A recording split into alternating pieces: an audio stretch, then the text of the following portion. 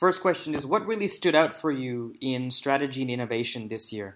So what's really interesting is at this Thinkers 50 event in London, where we got a strategy award and joined the ranking for the first time, rank 15. I think what's more interesting is that the whole movement around more agile strategy has gained a lot of traction. So you have Rita McGrath, who is still in the top 10 with her thinking around the end of competitive advantage. But then you have Steve and Eric Ries, who are the foundation of the lean startup movement, and us, who are also in the top 20. So it really shows that there's a shift happening in strategy towards more dynamic strategy, where strategy and innovation almost become a synonym.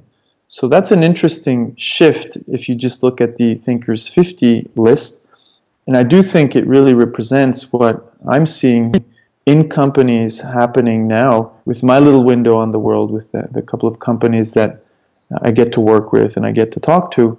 This shift is really, I think nobody really figured out how to do it extremely well, but everybody's trying and everybody's moving in this direction because companies fear being disrupted, or at the very least, they can't create the kind of growth that the stock market expects from them.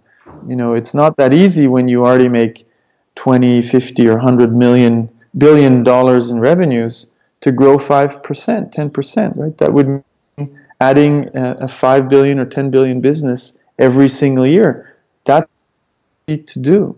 So companies are how to do that. They're reorganizing their companies, building new cultures, new incentive systems, new structures to achieve this.